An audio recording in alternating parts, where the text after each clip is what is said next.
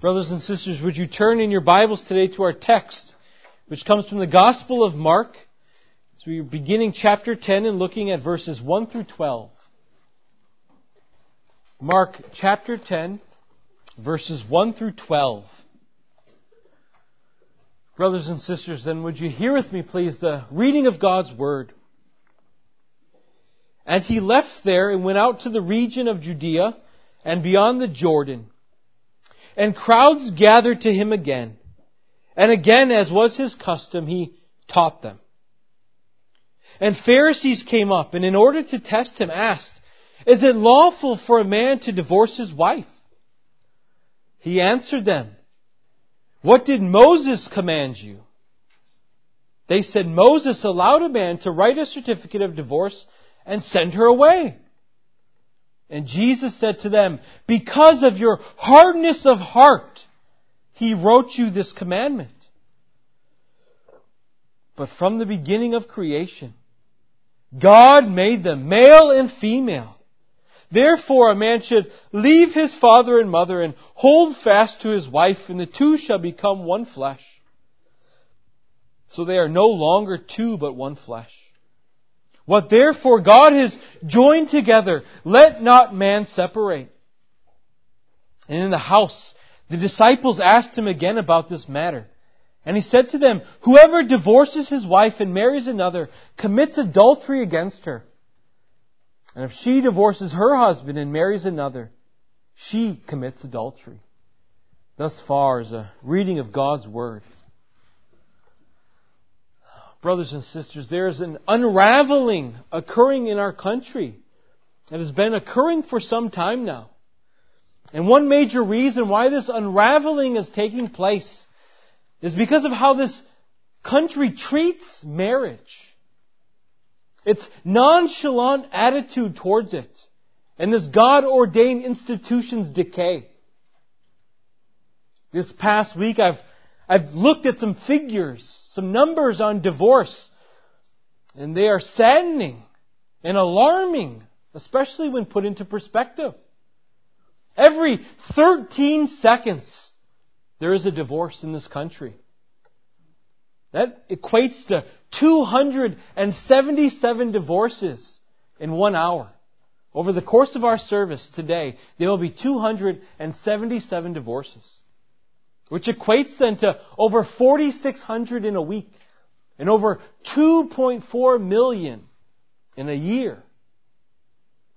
And sadly, it is even Christians who have this same view of marriage and divorce as the world does. I was looking, and it seems in 2020 that the divorce rate for the world is about 39%. In the country. It's about 39%. Now, for evangelical Christians, it's lower. It's 29%. But that's still high, isn't it? Now, we know that some marriages end because of infidelity. But how many of us know of marriages that have ended for far less? For we argue too much. I'm just not happy in this relationship. We were married too young. All these excuses, and they go on and on and on. And so how can we as Christians and as a Christian body expect the world and our society to respect marriage when we ourselves do not? And you want to know why we don't take marriage as seriously as we ought to? It's because we don't take the Word of God as seriously as we ought to. And that's because generally Christians don't know the Word of God. They're ignorant to it. And they don't care to know it. And so because they lack familiarity with the Scriptures, they'll take a passage or a text that they've heard or they've read, and they'll misapply it, and they'll use it in defense of their own agenda. Right? They'll use it to be able to support whatever ungodly decision they want to make. Like an ungodly or illegitimate reason to divorce. Right? God wants me to be happy. So because God wants me to be happy and I'm not happy in my marriage, I can leave my marriage and find another who will make me happy. And in that way, brothers and sisters, we are not all that unlike the Pharisees. Right? Because here in our text today, we see the Pharisees are guilty of, once again, mishandling the Scriptures. Right? They take God's Word to mean something it was never intended to mean, in order to support their sinful desires, to end their marriages with ease and for any reason. When instead, what the Christian's desire always ought to be, when we handle the Word of God, whatever the topic is that we are considering, is to approach it with all humility. It always ought to be to allow the Spirit of God to teach us and then to submit ourselves to whatever it says. It is allowing the Word to speak and us not to force our own customs or our own traditions upon it to fit our own agenda. And so this is what we're going to try to do today, brothers and sisters, by God's grace. We're going to ask, what is God's intention for marriage? And not with an agenda, but with all humility, so that we might better understand this union that God has made, so that we might be able to fulfill its purpose to the glory of God. Okay, and so we're going to do this then under 3 points this morning. And the 3 points are this. Point 1, divorce permitted. Point 1, divorce permitted. Point 2, marriage as intended. Marriage as intended. And then point 3, adultery committed. Adultery committed. So point 1, divorce permitted.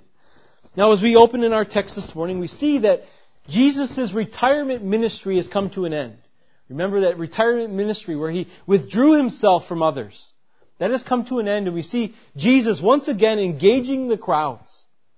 And so we're told that as Jesus leaves Capernaum and He's headed with His disciples toward Jerusalem, that a crowd forms around Him. And as is customary, Jesus begins to teach them. And we can only imagine as this crowd forms around Jesus and He's teaching them, that as the Pharisees look on, they are overcome with envy. Right? They are the religious elite. They are the ones that the people looked up to. Right? As being holy and having this great wealth of knowledge. And now Jesus has almost robbed them of that. It is Jesus people run to for knowledge now. It is Jesus that people look up to. It is Jesus whom they see has been given authority unlike any scribe or Pharisee. And so out of a wicked heart and with evil intentions, the Pharisees set a trap for Jesus. And we see this by asking a question. They tried to do this. In verse 2 we are told they ask, is it lawful for a man to divorce his wife? Now, a good indication of the Pharisees' sinful motive behind this question is really shown to us in this word that Mark uses in testing, or it can be translated tempting. This phrase is only used 4 times in Mark's Gospel. 3 times it's used of the Pharisees.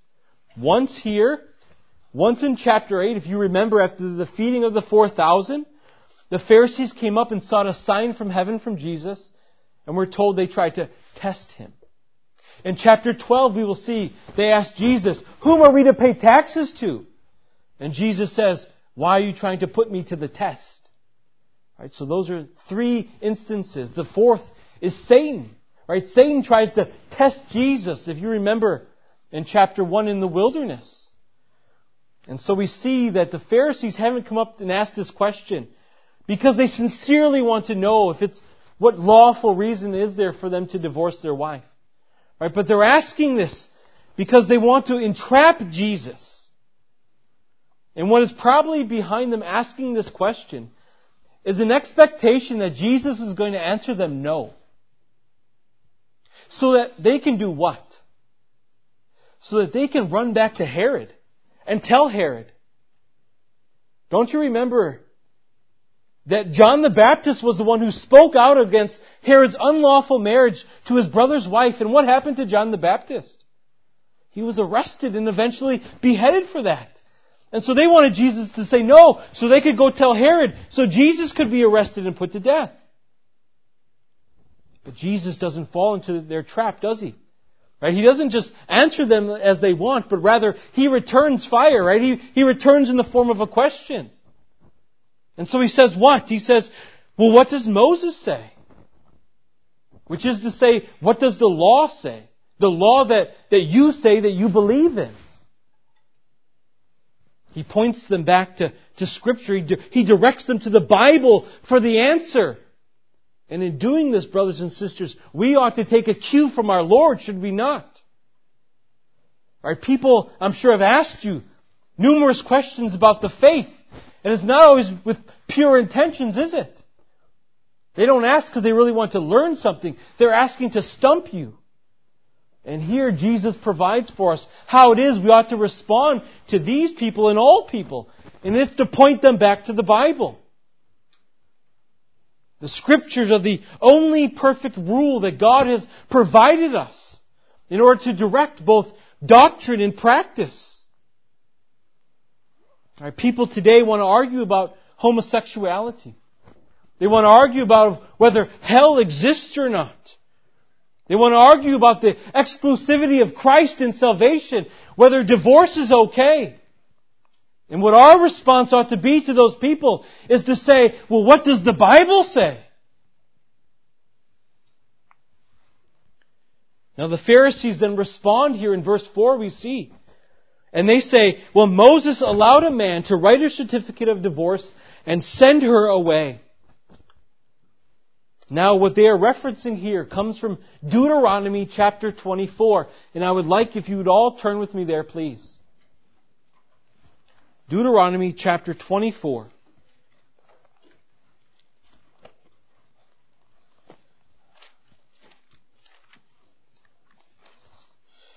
It's important to recognize how imperative it is to rightly understand this text in order to rightly understand our text today.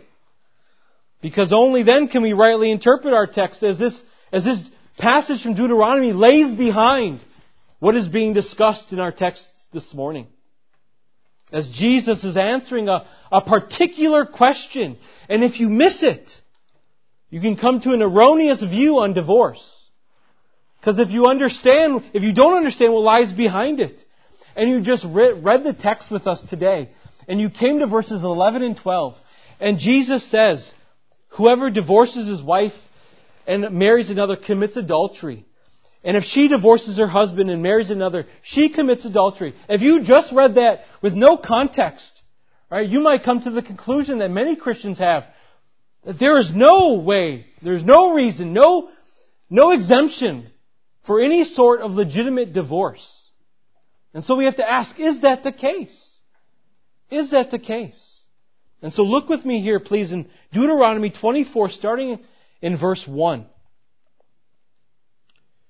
When a man takes a wife and marries her, if then she finds no favor in his eyes, because he has found some indecency in her, and he writes her a certificate of divorce, and puts it in her hand, and sends her out of his house, and she departs out of his house, and if she goes and becomes another man's wife, and the latter man hates her and writes a certificate of divorce, and puts it in her hand and sends her out of the house, or if the latter man dies who took her to be his wife, then her former husband who sent her away may not take her again to be his wife after she has been defiled. For that is an abomination before the Lord. And you shall not bring sin upon the land that the Lord your God is giving you for an inheritance. Now, brothers and sisters, there is some controversy that surrounds this passage in Deuteronomy, and it centers around that word indecency. Indecency. And that's because there's some ambiguity there, because the word indecency in this passage in Deuteronomy simply means nakedness of a thing. It means nakedness of a thing. Now, John Murray, in his book on divorce, believes it to be improper behavior that was shameful in conduct, but that falls short of adultery.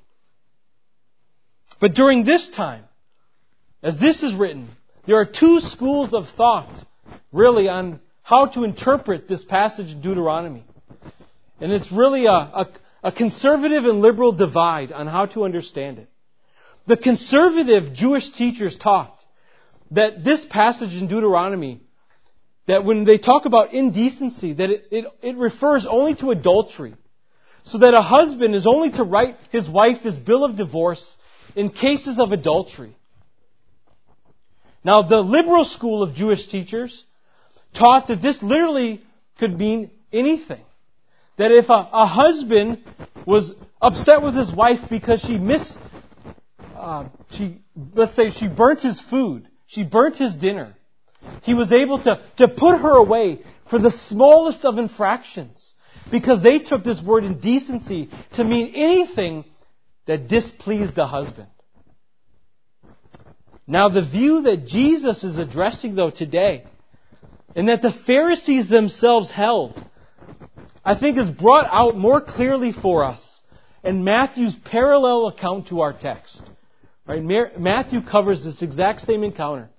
And in Matthew chapter 19, verse 3, Matthew tells us that the Pharisees asked, "Is it lawful to divorce one's wife for any reason?" You get that? For any reason. So we see that the Pharisees took the liberal view. They're saying, is it okay for us to divorce our wife for any reason that we choose?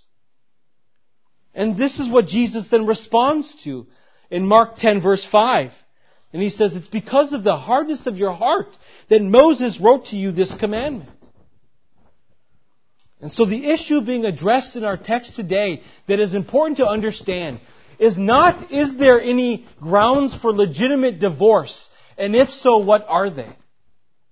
The issue that Jesus is dealing with today is illegitimate divorces, which is what the Pharisees here are asking about and use this passage in Deuteronomy 24 to defend. Now, I actually think that as Moses wrote Deuteronomy, that he neither takes the liberal or the conservative view. I think Moses is somewhere in between the two of those. But the Pharisees took this permission as a license for easy divorce when Moses gave it to them only to prevent a greater evil from occurring. Do you see this? The certificate of divorce that the husband was to give to the wife was a protection for the wife. It was a protection for her. Think of the cruelty of the husband to be able to just put her out for any reason. And she would be scandalized by society. And so Moses says, I'm going to permit for a time to put off your wife for reasons other than adultery. But if you divorce your wife, you must give her a certificate of divorce. And I think Moses makes them give a certificate of divorce for two reasons. First, it's so that the wife has a document to say, see, I'm free from my marital obligations. And so that document likewise protects that woman's reputation in society. And allows her then once to remarry again. But likewise, I think Moses says that you must hand them the certificate of divorce in order also to deter husbands from just frivolously divorcing their wives for any reason. Because in having to give your wife this certificate of divorce, it was a testimony against the husband. And so Moses says, for a time I permit you to divorce your wife. But if you do so, you must give her a certificate of divorce. Now the reason why I think Moses takes this to mean something other than adultery, thus landing himself somewhere in between the conservative and liberal view, is because, brothers and sisters, if you were an Israelite, there was no need to write your wife a certificate of divorce if she committed adultery. And do you know why that is? Because the punishment for adultery was death. Right? Leviticus chapter 20 verse 10. If a man commits adultery with the wife of his neighbor, both the adulterer and the adulteress shall surely be put to death. There's no need to divorce your wife, take time writing up the certificate of divorce and giving it to her if there's a law in the books already that says she is to be put to death. Right? And so this passage in Deuteronomy 24 isn't talking about adultery when it speaks of indecency. But as sinful man often does, when we are given an inch, we take a mile, don't we? Right? Moses permits them this. He permits them to do this. Yet I want us to also see that this isn't an endorsement for divorce by Moses. Rather, this is a concession. As Jesus says, because of their hardness of heart. And yet they took this concession then as permission to just divorce their wives for any reason. When Moses simply wrote this law, gave them this law, allowing a lesser evil in order to prevent a greater evil from occurring. And what we see in our text today is that hardness of heart that was in those Jewish men back when Moses wrote, for which he gave them this law, still permeated the hearts of these Pharisees, as they thought they should be able to divorce their wives easily and for any reason. But how does Jesus positively then respond to their inquiry? Well, this takes us, brothers and sisters, to point number 2, which is this: marriage as intended. Now, there are 5 points from these 4 verses that I want us to look at. So please first look with me at these verses. Starting at verse 6. But from the beginning of creation, God made them male and female. Therefore a man shall leave his father and mother and hold fast to his wife, and the two shall become one flesh. So they are no longer two but one flesh. What therefore God has joined together, let not man separate. Now, as I said, there are 5 points from these 4 verses that I want us to see. So first is this: marriage is as old as creation. Marriage is as old as creation. Marriage was from the beginning, and it was prior to the fall. And this demonstrates to each one of us the excellency of this institution of marriage. It demonstrates to us the integrity in which we ought to keep marriage in. Demonstrates to us the esteem that we ought to have for God's ordained institution of marriage. As this institution was not given in response to sin, but prior to sin. Right? God gives us this for man's happiness here on earth. Right? When man was still upright and without sin. The second thing I want us to see then is that God is the author, God is the institutor of marriage. Right? In the beginning, God made them male and female. God put them together. God said, let no man separate what I have joined. And He made them male and female to be fit for this institution of marriage. Right? In order to increase population. In order to be a help and a benefit and comfort towards one another. Now, oftentimes we will hear today, and people who argue against what we would call the traditional view of marriage, they'll say, well, Jesus never said that these people couldn't get married or these people couldn't get married. But I want us all to see today, in fact, He did. In fact, He did. Right? Jesus says what? God intended marriage from the beginning to be one man, one woman, joined together. And so we don't need Jesus to provide us a lengthy list of all the illegitimate ways to get married, right? Because here He provides to us the positive argument for marriage, which is one man and one woman, which necessarily then excludes all other marriages as illegitimate in the eyes of God. The third thing that I want us to see is that God created 2 sexes. He created a male and female. Both are necessary, both are good, both are profitable.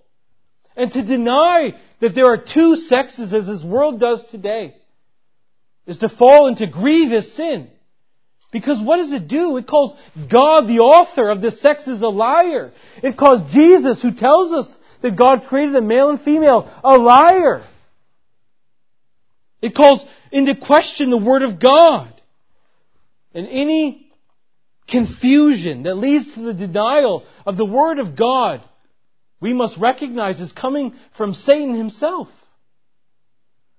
The serpent caused confusion in the Garden of Eden, did he not?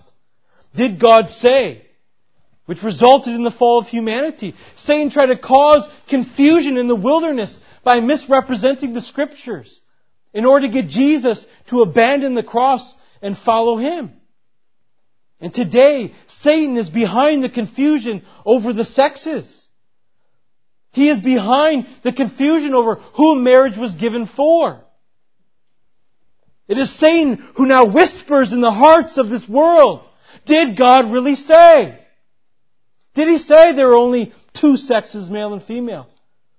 Did He say that marriage is only for one man and one woman? Yet this results from a society who has exchanged the truth for a lie and now serves the creature instead of the Creator. And so what does God tell us? Because of their constant rebellion, because of their constant rejection, He has given them over to their debased minds. So now they do those things that are not to be done. And now they are filled with all manner of unrighteousness, evil, covetousness, malice. They've exchanged the natural use for one another for the unnatural. Marriage was established between man and woman because this was what was agreeable to nature. It is only man and woman who are able to fulfill the purpose that God has intended for marriage. Which then leads us to the fourth aspect of Jesus' teaching that I want us to see. And that is that close union that God has intended for marriage. Which is grounded upon the union that we see in the first man and the first woman. Right? Eve was taken from the side of Adam. Right? She was a part of man. She was so closely united to her husband that although they were two distinct people, it was as if they were just one. This is why Jesus says, therefore, a man should leave his father and mother, hold fast to his wife, and the two shall become one. Which is a quote from Genesis chapter 2, verse 24. Right? The union between man and woman should be the nearest union there is between two people. The love that a spouse has for their other spouse is to supersede the love they have for any other human being.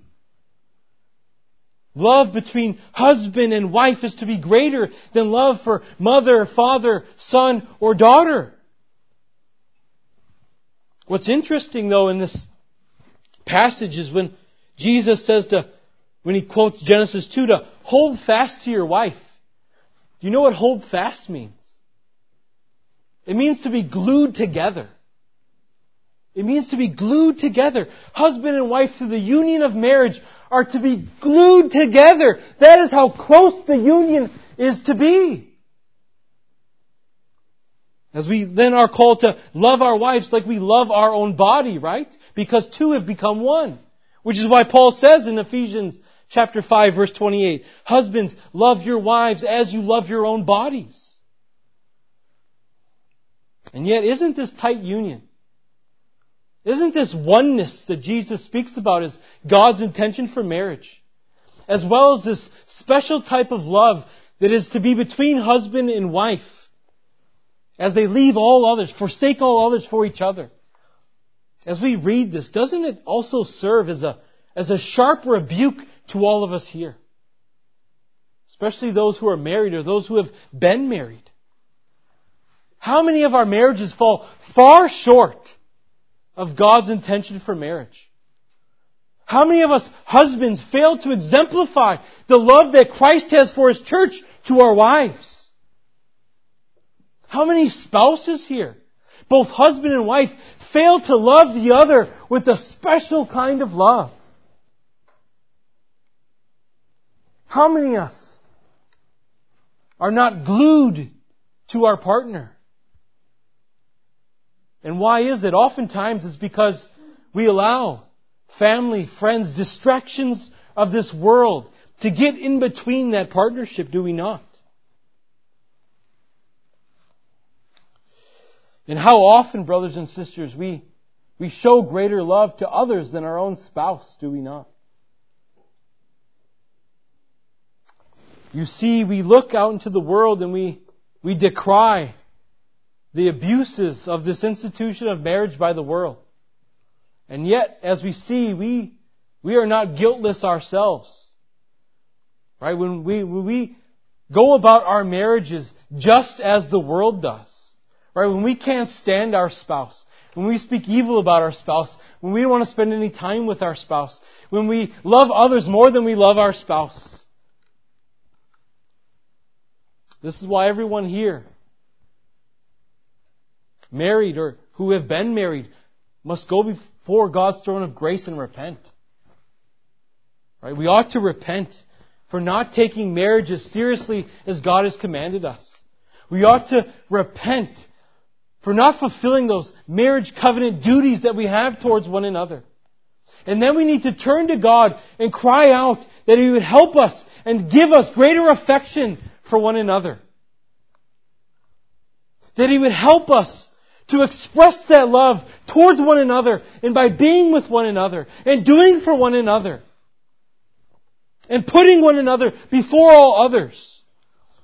Because when we treat marriage as God has intended it, we will find that there is no greater happiness to be found in an earthly relationship than this, between husband and wife. And then the last and the fifth point here that I want us to see from Jesus' words is this.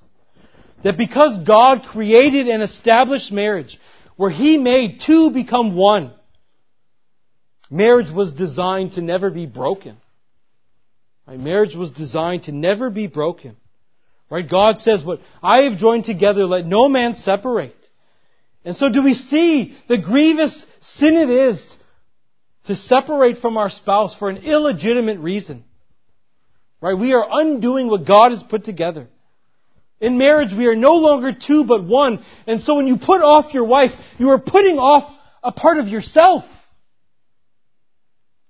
You know, as we read the law, so often each week we come across the fourth commandment, right? On keeping holy the Sabbath. And as you read that, as Moses speaks to the heads of the homes, he says that you are not to do any work on the Sabbath day. Neither son nor daughter, male servant, female servant, livestock, sojourner. But do we ever stop and ask, why does He not bring up the wife here? He brings up everyone else but the wife. Why is that? It's not for no reason. It's because the two, husband and wife, are comprehended here by Moses as one. This is what our marriages ought to reflect. Oneness. Oneness in mind. Oneness in heart. Oneness in direction of our family. Oneness in parenting. Oneness in faith in Christ. Let us each strive for that in our own marriages. This then leads us, brothers and sisters, to our third and final point then, which is adultery committed. Please look with me at verses 11 and 12. Actually, let's begin at verse 10. And in the house, the disciples asked Him again about this matter. And He said to them, whoever divorces his wife and marries another commits adultery against her. And if she divorces her husband and marries another, she commits adultery. Here it appears that the apostles are a little miffed about what Jesus just said. Although in fact it's actually more than that. They actually are asking Jesus this because they think His standard for marriage is too high. We read this, we're informed of this in Matthew's parallel account. Right? Matthew tells us in chapter 19 verse 10 that they ask Jesus, or they say to Jesus, if such is the case of a man with his wife, it is better not to marry. This is what his disciples say. He said, if this is the standard of marriage, it's better not even to marry. But what we see from Jesus in this encounter today is His unwavering commitment to truth in upholding God's Word. Right? Although society around Him, although His very own closest friends, His apostles, say, divorce should be much easier than this, Lord. Jesus does not bend at all, does He? But He continues to uphold the standard that God has set from creation. And as society around us treats divorce and marriage as something insignificant, we must not. And instead, we must be resolute in upholding this institution of marriage just as our Lord has. Now, the apostles' question here obviously is related to what was just asked. Right? They are asking Jesus about what just took place in that encounter. About the Pharisees' question, is it lawful to divorce your wife for any reason? And Jesus' answer. And so they're asking this. And Jesus responds, whoever divorces his wife marries another, commits adultery. And if she divorces her husband, marries another, she commits adultery. Right? To divorce for an illegitimate reason. Right? Because your wife burned your dinner. Or because she's just fallen out of favor in your eyes. You desire her no longer. And then to marry another is to commit adultery. That's what our Lord says. And why is that? It's actually pretty simple. If you divorce illegitimately and marry another, you are still married in God's eyes. That is why. Now our text today isn't about legitimate divorce. I've tried to drive that point home to you. It's not about legitimate divorce. But because Matthew's parallel account does deal with legitimate divorce, I'll cover it briefly as well. In Matthew 19:9, Jesus is answering the question if divorce is lawful for any cause. And Jesus says this in Matthew 19:9. I say to you, whoever divorces his wife, listen, except for sexual immorality and marries another commits adultery. Right? Whoever divorces his wife, except for sexual immorality and marries another commits adultery. Right here Jesus says, there is a legitimate ground for divorce that is not sin. And that is if your partner commits adultery against you. Now what I want us to see also in this, that's probably quite surprising to some. Right? Usually, in Judaism, it was only the husband that had the right to put off his wife.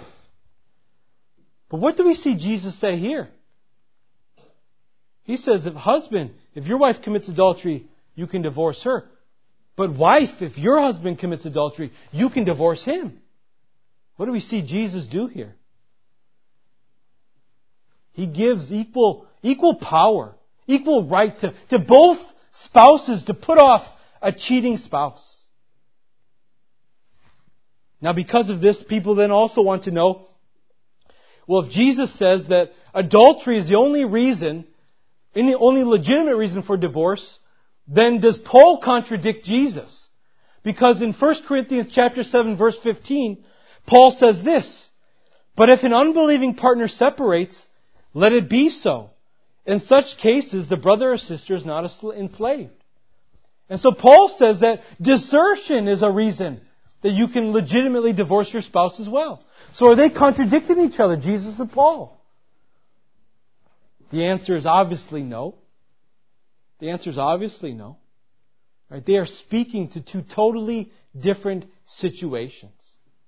Right? Paul is talking about mixed marriages. And when I say mixed marriages, I mean believer and unbeliever. Where you have two unbelievers who marry, and then one is converted. And the unbeliever wants to leave. That's different than what Jesus is dealing with. Jesus is dealing with the husband or the wife putting off their spouse. Paul is dealing with if a spouse wants to voluntarily get up and go. Right? Paul even says, in the instance where you become a believer and your spouse doesn't, He actually tells them, you're not to put off your unbelieving spouse. And so they have two totally different situations that they're dealing with here. And so both, I want us to see though, desertion and adultery are the two exemptions that the Scriptures give us that we may legitimately divorce and not fall under sin. And still what I want us to see are these are exceptions, brothers and sisters, that are given because of sin. For this was not how God intended it from the beginning. And yet how many people even here today have been divorced for reasons other than adultery or desertion? How many of our parents have been divorced for other reasons than that? How many of our children have been divorced for other reasons than that?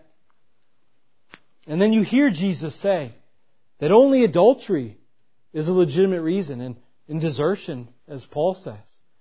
And maybe some of you sit here today and say, well, what am I to do? I'm married illegitimately. What I say to you is to stay married. Stay in whatever place you are in. Do not compound sin with more sin. And yet what I would also say to you is do not lose heart. Do not lose heart. Because divorce for an illegitimate reason and remarriage is not the unpardonable sin. It is not the unpardonable sin. Know this, that when Christ went to Calvary's cross, He died for the sin of adultery. He died for the sin of not loving our wives as we ought. He died for the sin of wives trying to rule over their husbands. And so, brothers and sisters, I tell you all today, we must confess our sin before our Lord. We must come to Him trusting and believing His Word, and He will forgive us our sin. But then we must move forward, resolute to practice and uphold marriage from this day going forward as God has intended it to be. Which is from the beginning. Between one man, one woman, joined together, special love for all of their earthly lives. And yet we need to be reminded today, as marriage is different post-fall than pre-fall. Right? Because marriage now includes two sinners who are constantly in need of the forgiveness of our Lord. Who are constantly in need of the renewal of daily grace and mercy from God. But know this, that God promises to give those things to His people. Let us bow our heads in prayer. Heavenly Father, we thank You for Your Word this day. We thank You, Father, for this institution of marriage. What a blessed union it is. We are so thankful that You have given us partners in whom we are to share in a special love with and be glued together.